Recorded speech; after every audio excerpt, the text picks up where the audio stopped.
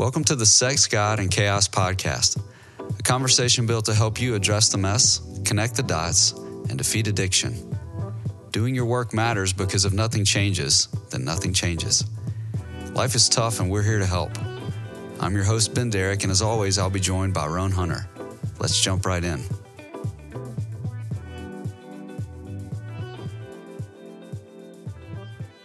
Roan, I'm going to keep asking you this question until you have a legitimate answer. How are you today? And before you say this, Eva's not here.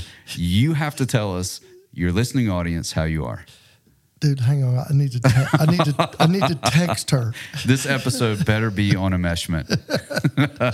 Yeah, it's, you can always tell, it's just the level of codependency when meeting with a couple, and, I'll ask the guy, how are things? And dude, the first thing he doesn't say a word. He just looks at his wife. Oh, boy. Yeah, you're like, well, I guess I know the work we're going to do for the next 10 sessions. Yeah, no Hey, doubt. Speaking of, you've had a really busy season lately. Cool, man. We have lots of things happening.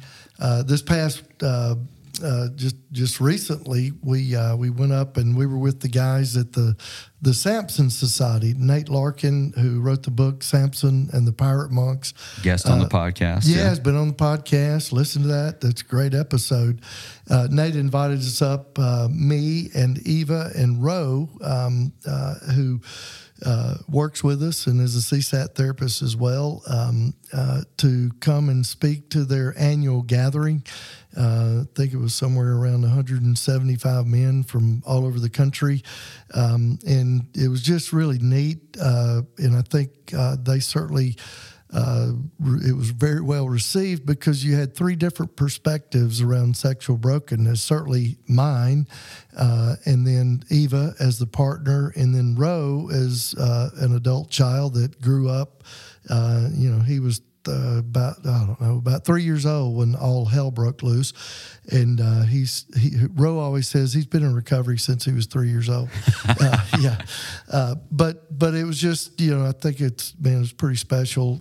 It was the first time that the three of us have done that together, and so pretty unique to have three different just perspectives around all this in one setting. Yeah, you bring up an interesting topic, actually, that shows up in the interview today, the idea of an intensive. And I think just the word sounds pretty aggressive, but it really doesn't mean intensity, right? It means we're going to put a lot of information in a short period of time to make it more accessible to begin the work. You and Eva are big believers in intensives. Man, we are, because, we call them intensives because basically what you're doing is, in 2 days or 3 days, you're doing like 6 or 8 or 9 months worth of counseling. It's that hour-to-hour weekly session.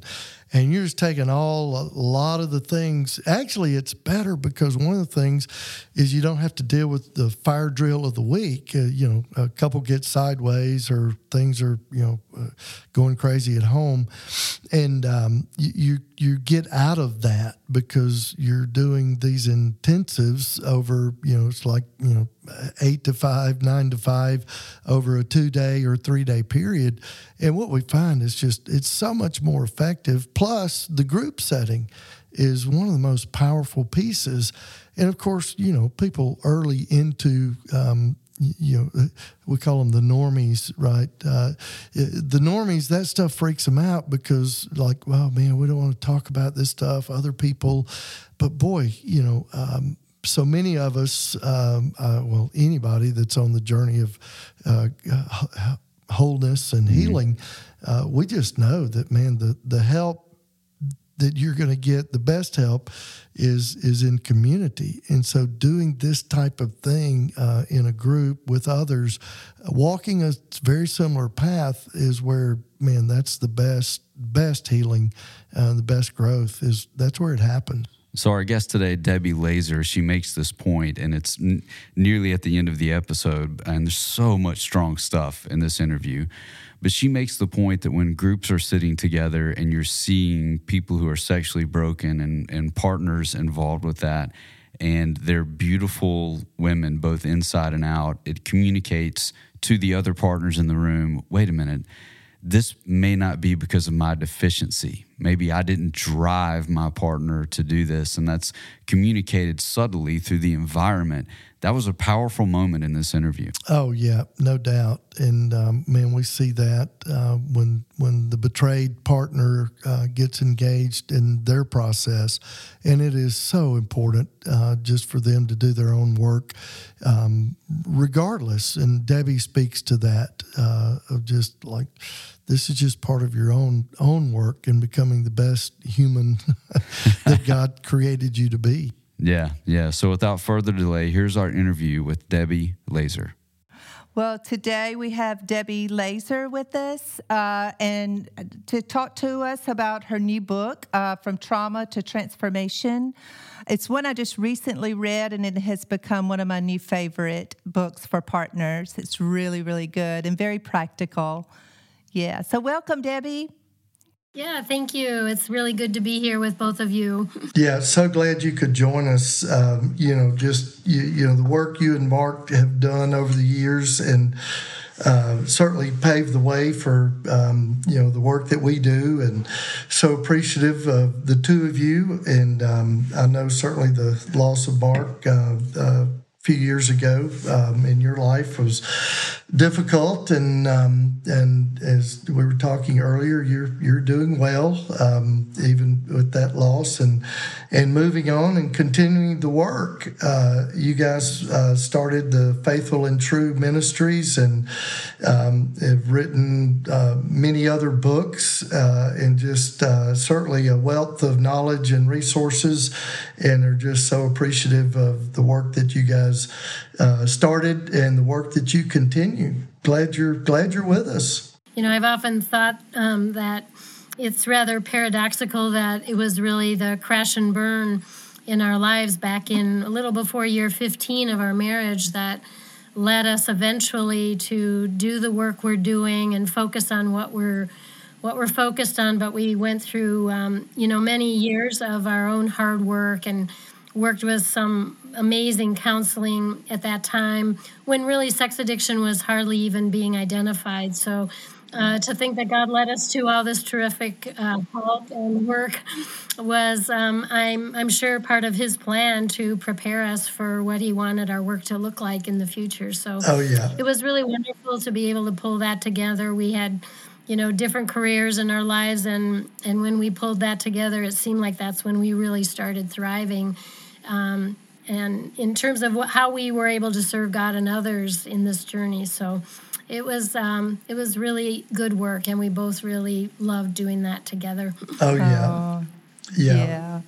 I mean, our journey is very similar too. Yes. Same, long-term recovery, and just a wealth of wisdom and knowledge that comes out of it. Learned the hard way for sure. Yeah.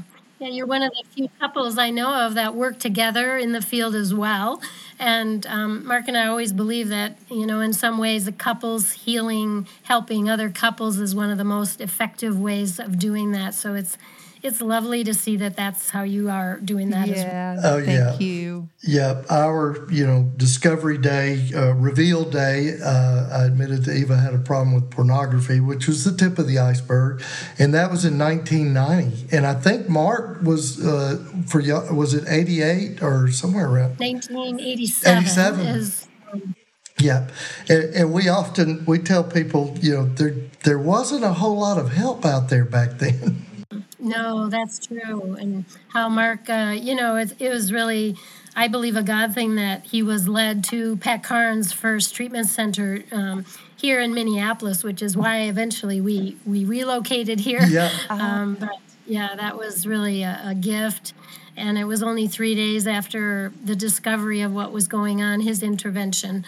And so we got help really fast. It was kind of like having the ambulance show up and, take him off for help, and me eventually to show up for Family Week. And we were off to the races within a couple of days of this crash. Oh, yeah. Yes. Yeah. We always say we kind of wandered in the desert. We had a great counselor, but just not a lot of direction. And certainly, there's so many resources available today, and you guys were a big part of just kind of paving the way, and so. But yeah, I don't think people realize that they're just fortunate today because there are tremendous resources available for sure. Well, I'd love to hear just how you decided to write the book and what that process was like for you. There's some really great things in it that I would encourage any listener to get online at the different places to purchase books. I got mine through Amazon. I also did Audible. I like to listen and read at the same time. I underline many places. I underlined. So anyway, what motivated you to write it? Well, it's interesting because really probably the most traumatic event in my life as a young person, I say that today now, in my 30s, was when Mark's Sex Addiction came out. And like I said, we had such wonderful help there that, it was evident that things were changing really fast for us, and we were growing in ways that I think we had no idea that change was possible, and not only for each of us individually, but for our relationship as well. So that led to eventually my going back to graduate school and getting my counseling degree as a licensed marriage and family therapist. And when I was working on my thesis there, I ran into some fabulous work by Tedeschi and Calhoun, who are psychologists from University of North Carolina. And their work was really around post-traumatic growth. In other words, how can we use really difficult things in our life after the fact to actually grow from that and not become a victim of that? I was just on fire. What happens when you plug into something that gets your passion going. And I knew this was the story of my life at that point too, that although the traumatic experience of sexual addiction had been very difficult, it also had led to so much growth in my life. And so I did my thesis on that and then followed up with a research project with the University of Duquesne and some of my colleagues there. And I just knew that this was really my life story of telling how in the world you go from something that's really hard, difficult, traumatic, a trial, an adversity, whatever you want to call it, and allow God to use that to grow you up in ways that maybe you weren't even aware that kind of growth was there for you. Right. I love the fact that at some point I recognized all the clinical work that had been done and the research on all kinds of traumatic events in life, including war, sexual abuse, natural disasters, loss of loved ones, and all those kinds of things, all pointed to this growth post-trauma. But it's also biblical. Mm-hmm. We hear it numerous times, but one of my favorite verses is in James 1:2-4 about consider it joy when we face these trials, because eventually God will use them to grow us up in ways so that we're not incomplete and we're not missing something about our spiritual growth. And that has surely been the definition of my life, I believe. And there's much more to do, by the way. I'm not grown up yet, but I have faced many things, and I love that hope that I give clients that I work with, that this is difficult. We're going to embrace the difficult parts, the hurt, the pain, and if you stick with me, I also want to help you figure out what God wants you to learn in this so that you also do not need to be incomplete in anything in your life. So that's really the backstory. Uh-huh. And the book really came out of the 20 years or so that I led therapy groups for wives here at our counseling center and also my individual work with women over all those years. I realized that while what brought women to me was betrayal in their relationships, we're calling it today a lot of relational trauma or betrayal trauma. I like the word relational betrayal instead, because what I find is not all people are traumatized. Many are, and it's not all. And so what I do know when I work with women is that is the story that brings them to me, and we focus a lot on that in the beginning, especially in our groups. And what really ends up happening is we start talking about everything in life. Relationships with mom, dad, sisters, friends, workplace, and so forth. And what came out of that were all these practical things that I began to realize were just the next right steps to learning something new that took you eventually to realizing things were turning around for the better. You were becoming a better person. Your relationships were enriched. Your faith journey was growing. You had different outlooks on life, and you had different priorities that became important to you. All those things were a part of the post-traumatic growth. Well, anyway, I kind of get going, don't I? And obviously that's awesome. That's a sense of my passion. But that's how the book came to be. I thought, man, if I could put all of these kind of counseling ideas in a book, maybe people could do some of this stuff on their own. They wouldn't have to be in therapy with someone all the time, although I don't recommend it without help, obviously, along the way. Right. But they are a lot of things anybody could use. Absolutely. And that's what I love about it so much is that, like, it's in the back of the book, you have those gentle assignments.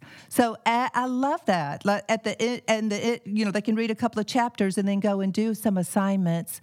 Part of helping the partner become aware of what's going on inside of her, and then the list that is there for what you need to see in your spouse is excellent. We have actually used that. Yeah, we used it. We used it Monday night, as a matter of fact, in our couples group. Yeah, absolutely. We sure did. Women don't always know exactly what they might be looking for. I did create that, how to build trust with someone.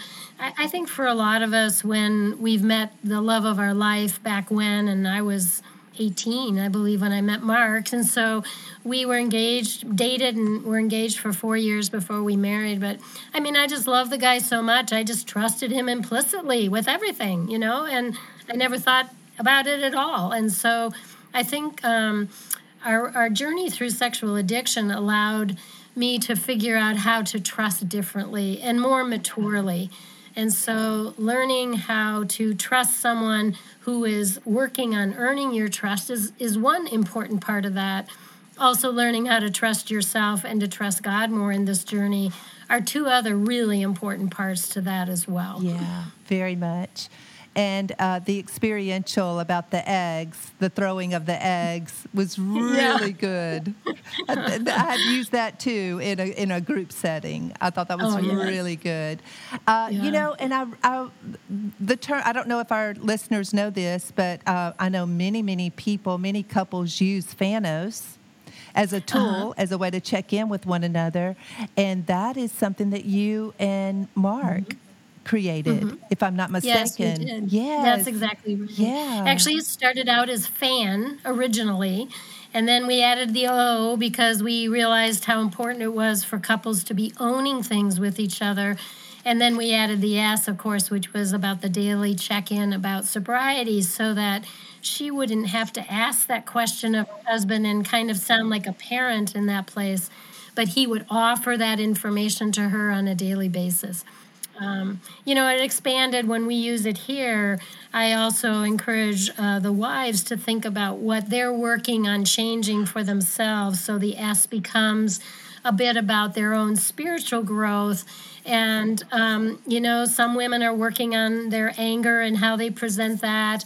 Some are working on their own eating disorders or using food for emotional comfort. Some on their own alcohol use.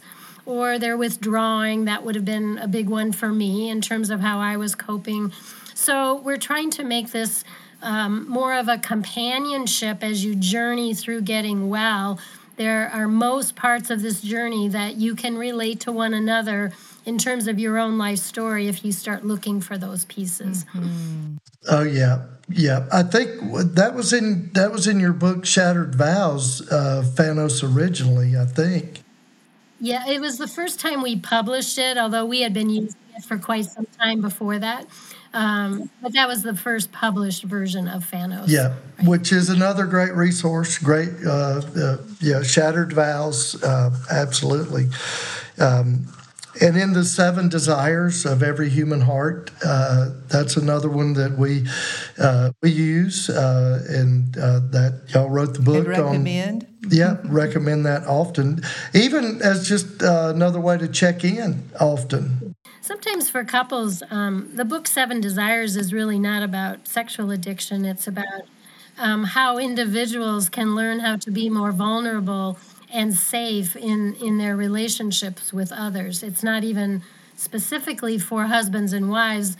I think you find when you start using the iceberg model that we talk about in that book, and you learn how to share aspects of yourself, you are in fact opening up yourselves to be more vulnerable. And if you are also trying to converse with someone who has that desire too, that vulnerability really pulls you together. I still run into this all the time when I'm working with women, when they're describing a difficult conversation with their husbands. It usually ends up with her asking him questions about something. I just got off a session last hour where that was the case. She's been working with me forever, and she had to ask her husband if he was actually, in fact, looking at some of the women on the booth on the beach. And I said, well, let's go back and try this conversation using our iceberg. And what would it sound like if you shared your feelings and the story in your head and your needs and a deep desire of your heart rather than asking questions? She goes, yeah, he always gets so defensive. And I said, well, that's the problem with questions. They're like interrogation. And when you interrogate people, they shut down, Exactly. Yes. So anyway, we love using that material in our couples workshop and practicing helping couples practice talking about those layers of the iceberg and how they can get more vulnerable themselves, thinking about how to do that with each other. Mm-hmm. Well, thank you. You guys are very supportive of our work. We are. Oh, yeah. I do a lot of men's coaching weekends, and I work primarily with men. And so, one of the on the weekend, I talk about using the 7 desires as a way to journal. How are these being met in your life? And so again, it's just working with men, trying to get them to go to the deeper places and go vulnerable. And I encourage them to use it in journaling time as well. So you've mentioned it, but just talk a little bit more about Faithful and True. And I know the intensives, men's, women's, couples, and just how often do y'all have those? And how long are they? Okay. Well, thanks for asking me to talk about that.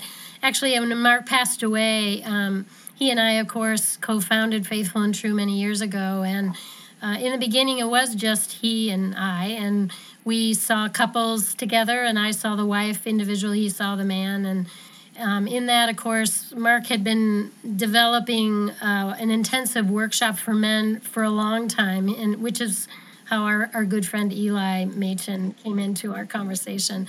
But when we finally moved and bought an office center here in Eden Prairie, Minnesota, which is a suburb of Minneapolis, we began to bring all of these workshops back home to where we were. And so ever since 2005, well, actually, it was a few years before that when we were in rental space, we have been doing men's 3-day intensive workshops for healing sexual addiction every month. So men come here and work with our team. We have a really wonderful team of men who are trained in the field, and most of them, not all, but most of them have their own stories. So we love that about our staff, as they bring their own personal story as well as their credentials to lead our workshops. So we really had thousands of men come through our program and have found a changed life. Obviously it's not just 3 days. It's the beginning of finding ongoing counseling and group support, as you all know, and lots more work for a while. But then we also started offering the 3-day women's workshops. We do those quarterly. And again, they're the Thursday, Friday, Saturday intensives. We have women from all over the country, even outside the country, who come here. And I think people know us because of all the training and speaking and writing. Of course, Mark did, and I've added to that some. But he was really the driving force for being known nationally and internationally. But it's just wonderful when women come here and they're sitting in a room of 25 or 30 women from all over the place looking at these beautiful women. I think it really helps them to know that they're not alone, for sure, but also that it's not because of her. It's not because she doesn't look right, isn't this, that, or the other thing. We're looking at this room full of really beautiful women. I don't mean just outwardly, I mean inwardly as well. And it leads them on a real foundational journey, again, of finding some of the purpose in the pain and how in the world is God going to use this to grow me and maybe my marriage. If my husband works on his part, there's all the hope that could happen. And if not, what will it mean to be a standalone person and really claim your life for yourself and live as a whole person, not just a victim limping along, believing you've been injured and you'll never come out of that place. So we have a lot of hope at our workshops, and we really enjoy working with people on the front end. Our couples workshop is also 3 days. We're kind of stuck on the 3 days, but that does seem to work. It's really for couples who are more stable in their relationship. So it's not an early on process like some programs are. It's really to help them build that emotional and spiritual connection. We don't focus on addiction per se at that workshop, but we focus on how to bring them together through the iceberg model and other teachings that we do about couples development over time and lots of good stuff. So that's a really special time to see couples really making progress after they've done a lot of their own hard work themselves. Yeah. Oh yeah, it is. This work is hard, but it is so rewarding when you see those things beginning to happen. And as you said, just the hope that you can offer, certainly to partners, and I know Mark did on the other side of the fence. And I think that's so important. When this level of crisis, we always say and you probably said it and know it, but there's no greater crisis in a marriage than when sexual betrayal, surfaces. And maybe the death of a child, or certainly that would be greater. But boy, on a relational level, it's DEFCON 5 when this stuff breaks out because of just the nature of the trauma and how it cuts across the soul. The depth of it.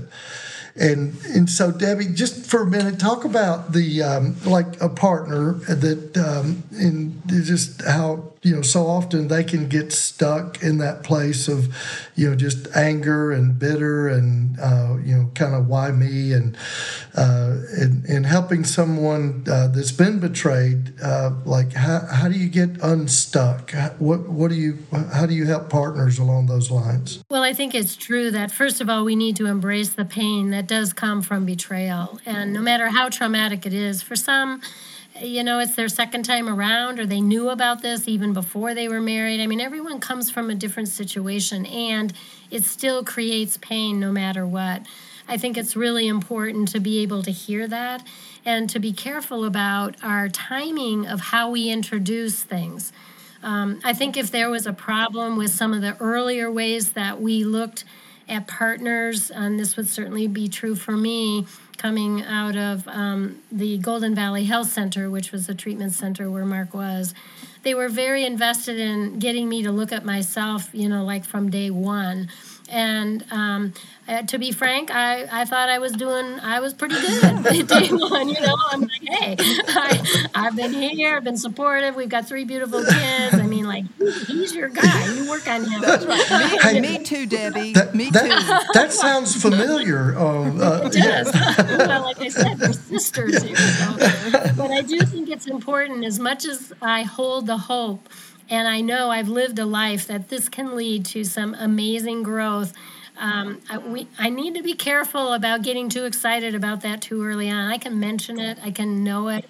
but I can say, you know what, this is a really hard place, and we're going to work on embracing the grieving process you need to be part of, to understand what you've lost, to be surrounded by other people. I think one of the hardest things for partners early on is the isolation of maybe only being with a counselor and that's it.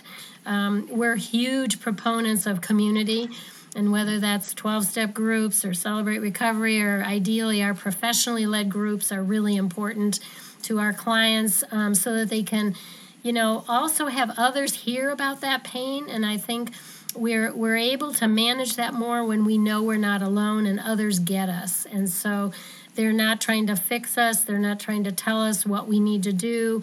I find that so important as a therapist, especially, is not to be giving advice to women about what I think they should do, or try to diagnose their husbands before I've even met them. I think one of the hardest things I hear so much these days is what a narcissist they're living with. And then they go around with that diagnosis, and, I just, labeling people is not what I'm interested in. Helping people understand their pain is. So there's a lot of that in the beginning, and I think slowly introducing this idea that maybe I could just look at least at how I'm responding to things, and do I like myself when I react with this kind of rage, or I don't talk for 3 days, or whatever I'm doing. Do I like myself? And I tell women that at the very least, I want you to love who you are, even through hard things. So are you wanting to work on that? Yes. They almost always say that. And so we start looking at how they do respond and what they're thinking and what are they believing at this point. And we slowly start to move into maybe some things they want to change. And I have a little check-in process I use with clients to talk about self-care and what they're doing on behalf of themselves to take good care of themselves. I talk with them about one of their questions is what they're not doing well that week, either for themselves or for the relationship, and we talk how that can be a little piece of maybe what they want to work on changing while they're working on this healing journey. It's just a slow process, I believe, of getting a person to be a gentle observer of themselves. That's a word that I love and was given to me by my therapist years ago.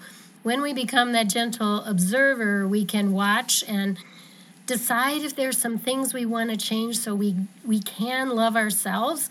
And we can also be a gentle observer of other people without being judgmental, without having to give advice. It's just a learning process of not beating myself up about something, but just noticing some things. So those are some of the initial things. We need community. We need our faith more than anything. We need to know that, I need something more than myself to solve this problem. There needs to be God in this process. I don't know how people go through these processes without a faith journey, frankly, and being able to trust something bigger than us who will step in when our limited knowledge and our limited way of understanding things is never going to be enough for us to totally understand things. So we work on that as well. Where are people with that? For most women, there is some fallout with their faith, to be quite honest, when, we believe we've lived a pretty good life. We've tried to be faithful. We've tried to be a good person. And yet, for whatever reason, he's allowed this kind of tragedy in our life. Why? And we can be really angry about that. And so we need a place where we can just be angry and not have someone quoting scripture to us and talking us out of our feelings and thoughts about that. So those are really important first steps, I believe. Mm-hmm. So good. So appreciate you mentioning this idea of just, and I'll just use the term, the addict, getting labeled as a narcissist. And we have seen that, and I'm not sure exactly where that's coming from. And because to the partner, it's almost like, well, this is hopeless. He'll never change, and those types of things. And gosh, it's just so not true. But there seems to be more and more prevalent in our world, in this arena these days, coming from somewhere, and it's certainly not helpful. Mm-hmm. Could I tell you Mark's definition of what's going on with this narcissistic label? Because I love it. No, tell us. What is it? He was brilliant, I believe, in some of these understandings of why people do what they do. You've talked about the 7 desires, and you may recall that one of those is about the desire to be blessed. Yes. Or loved unconditionally. We all have that desire, and ideally in our families, our original families, we're getting a lot of that from our parents and other adults in our life. And for some, that's not the case. They're being hurt, they're being abused, they're being abandoned. They may be getting that as well at school through bullying or whatever. But life experiences do tend to shatter that belief that I'm worthy and I'm valuable, which is about being blessed, that people love me just for who I am. I don't have to earn the blessing. One of the problems, as Mark saw it with all the men he worked with, is that across the board, they were all struggling with having believed that they were blessed. In fact, they were, for the most part, 0 for 7 of the 7 desires we talk about in our book. So Mark would say that, in his opinion, what happens to a person when they aren't receiving the blessing is they learn to bless themselves, to try to manage the pain of that. And what does that look like? It looks like narcissism. Ah, that's really good. So if we look at people who, in our opinion, are kind of full of themselves, or they're talking about themselves, or they're always trying to build themselves up in some way around others, talking about all the great stuff they're doing or whatever, I think one of the things we might consider is that inside that little boy or that little girl, the same thing happens for women, is a very hurting, wounded child who is somehow trying to convince themselves that they're worthy. And so it gives us a whole different outlook on how to approach. And if we do what we're almost not naturally inclined to do, because those kind of people generally push us away, we're kind of like, we don't want to compliment them on anything else or talk about anything good about them because they already got enough of that going, But if we approach that person and truthfully, honestly, put a hand on a shoulder or just say, you're a really good person and I like being with you, you might be amazed at the reaction you get. Usually tears, usually a shake of the head, like, no, that can't be. But I too just would love for people to think about some of the alternatives to what is causing people to do what they're doing. And when we can look for those root causes and some of the things that are not there for people, what is missing, we begin to see a lot of behaviors that are connected in kind of a false sense of trying to get a desire met in their life, which in our mind describes pretty routinely what sexual addiction is. Oh, yeah. And, that's really good. Yeah, I think today there's millions of TikTok therapists. Everybody's diagnosing themselves and diagnosing everybody else, and it's just the labels can be damaging and dangerous in so many ways. Yeah. It's one of the reasons that we don't take insurance at our counseling center, because you do have to diagnose people when you take insurance, and we're so opposed to labeling people, especially when you've seen them one time or two, and then you got to slap a label on someone for the rest of their medical life. We're really very hesitant about labeling, and even, I have to say, Roan, even labeling someone as an addict, we feel the really same way. prefer just saying you struggle with sexual addiction, because it doesn't identify who you are as a person. We totally agree with that. Yeah, right. Mm-hmm. But those labels get thrown around, obviously, a lot. I often say, we've got 2 certifications in sex addiction work, and I are one. However, we just really don't like the term because it's a misnomer in many ways. And again, the labeling and so many images are conjured up in the general public of when you say the word sex addiction. And I just always ask people, do you watch the news? because about every day there's some form of sexual brokenness, which is our preferred term, that's in the news, right? And the whole culture is sexually broken. And so and at the root of it, it's an intimacy disorder, and on the addiction, it's trauma and it's anxiety and it's depression. When you just really get down to the root, started with that early trauma. Yes. Well, so important to look at that, and for all of us. And again, I think for a spouse or a partner of someone who's struggling with a sexual addiction is the opportunity, hopefully one day, for her to be able to unfocus on what the other person has done because of the pain she feels, so that she has the opportunity to do that for herself. If I hadn't been encouraged to talk about my history and what influenced me to be the person I am and think the way I do and respond the way I do, I would never have also moved towards knowing some of those things I want to work on changing as my own adult now.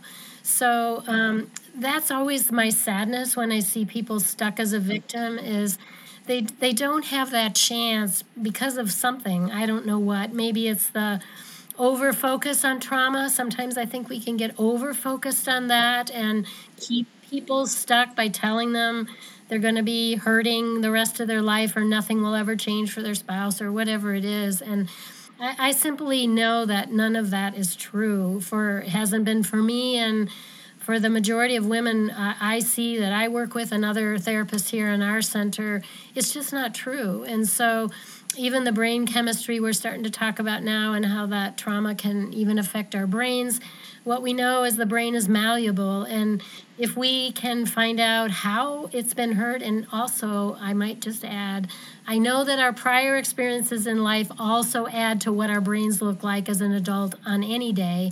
And there's no one experience that shapes our brain to be the way it is. I'll just put in a plug that I am a certified professional brain coach through the Amen Clinics, which we're huge advocates of their Us work. too. And I love that. Me too. And, Me too. Oh, yeah. So I just don't buy that. I've had my brain scanned. I know Eva's what done it it's as like. well. Yeah. Me too. Yeah. And you know what? We all could probably benefit by knowing what's going on up there, and knowing also we can change almost all of that if we want to. Absolutely. So there's nothing that we can't work on changing, at least to some extent, and that's the hope I always love to have for people. Yeah, So and awesome. it's really the sanctification process, right? Yeah, it absolutely is. It absolutely is. Yep, Yeah. absolutely. Well, Debbie, it was certainly just obviously a pleasure. You are a delight and a light to the world, and Yes, you are. we just appreciate you so much. And if somebody wants to get in touch with you with Faithful and True, what's the best way for them to do that? Well, we have a main office number that's actually answered by real people today, and I love that. That's great. That number is 952-746-3880. And our website, which people can find all kinds of information about what we do at our center here in Minneapolis, is faithful and spelled out true.com. Awesome. Perfect. And Yes. It's also true. I need to throw this in because I can hear my administrators in my ear really saying, you guys are all really busy, and you probably are as well. But it's true. Our schedules are packed out, as unfortunately is true with so many clinicians these days. We feel like one of the best ways we can help people across the country is through our intensives, because they're group work, and we can have more people come. They can be exposed to all of our teaching here and all of our various leaders without necessarily getting into individual counseling. So for those who are listening, know that that's still available for anybody that wants to engage with us. And sometimes that leads to a little more in-depth counseling occasionally, sometimes our virtual groups. But that's really where people start with us, is through our workshops. Oh, yeah. And I want to say one more time, Debbie's new book is From Trauma to Transformation. And it is a great book for partners going through trauma. It's great for clinicians to read, to be able to have that resource, also to recommend to your clients. It's available on Amazon and anywhere you buy books, I would assume. And we have a bookstore also at Faithful and True, that address I just gave you. We sell all of our products at our bookstores, too. Thank you so much for being with us. Thank you. You're welcome. Well, let's keep in touch. I would love it. Absolutely. Same here. Okay. Bye-bye. Thank you. Bye-bye.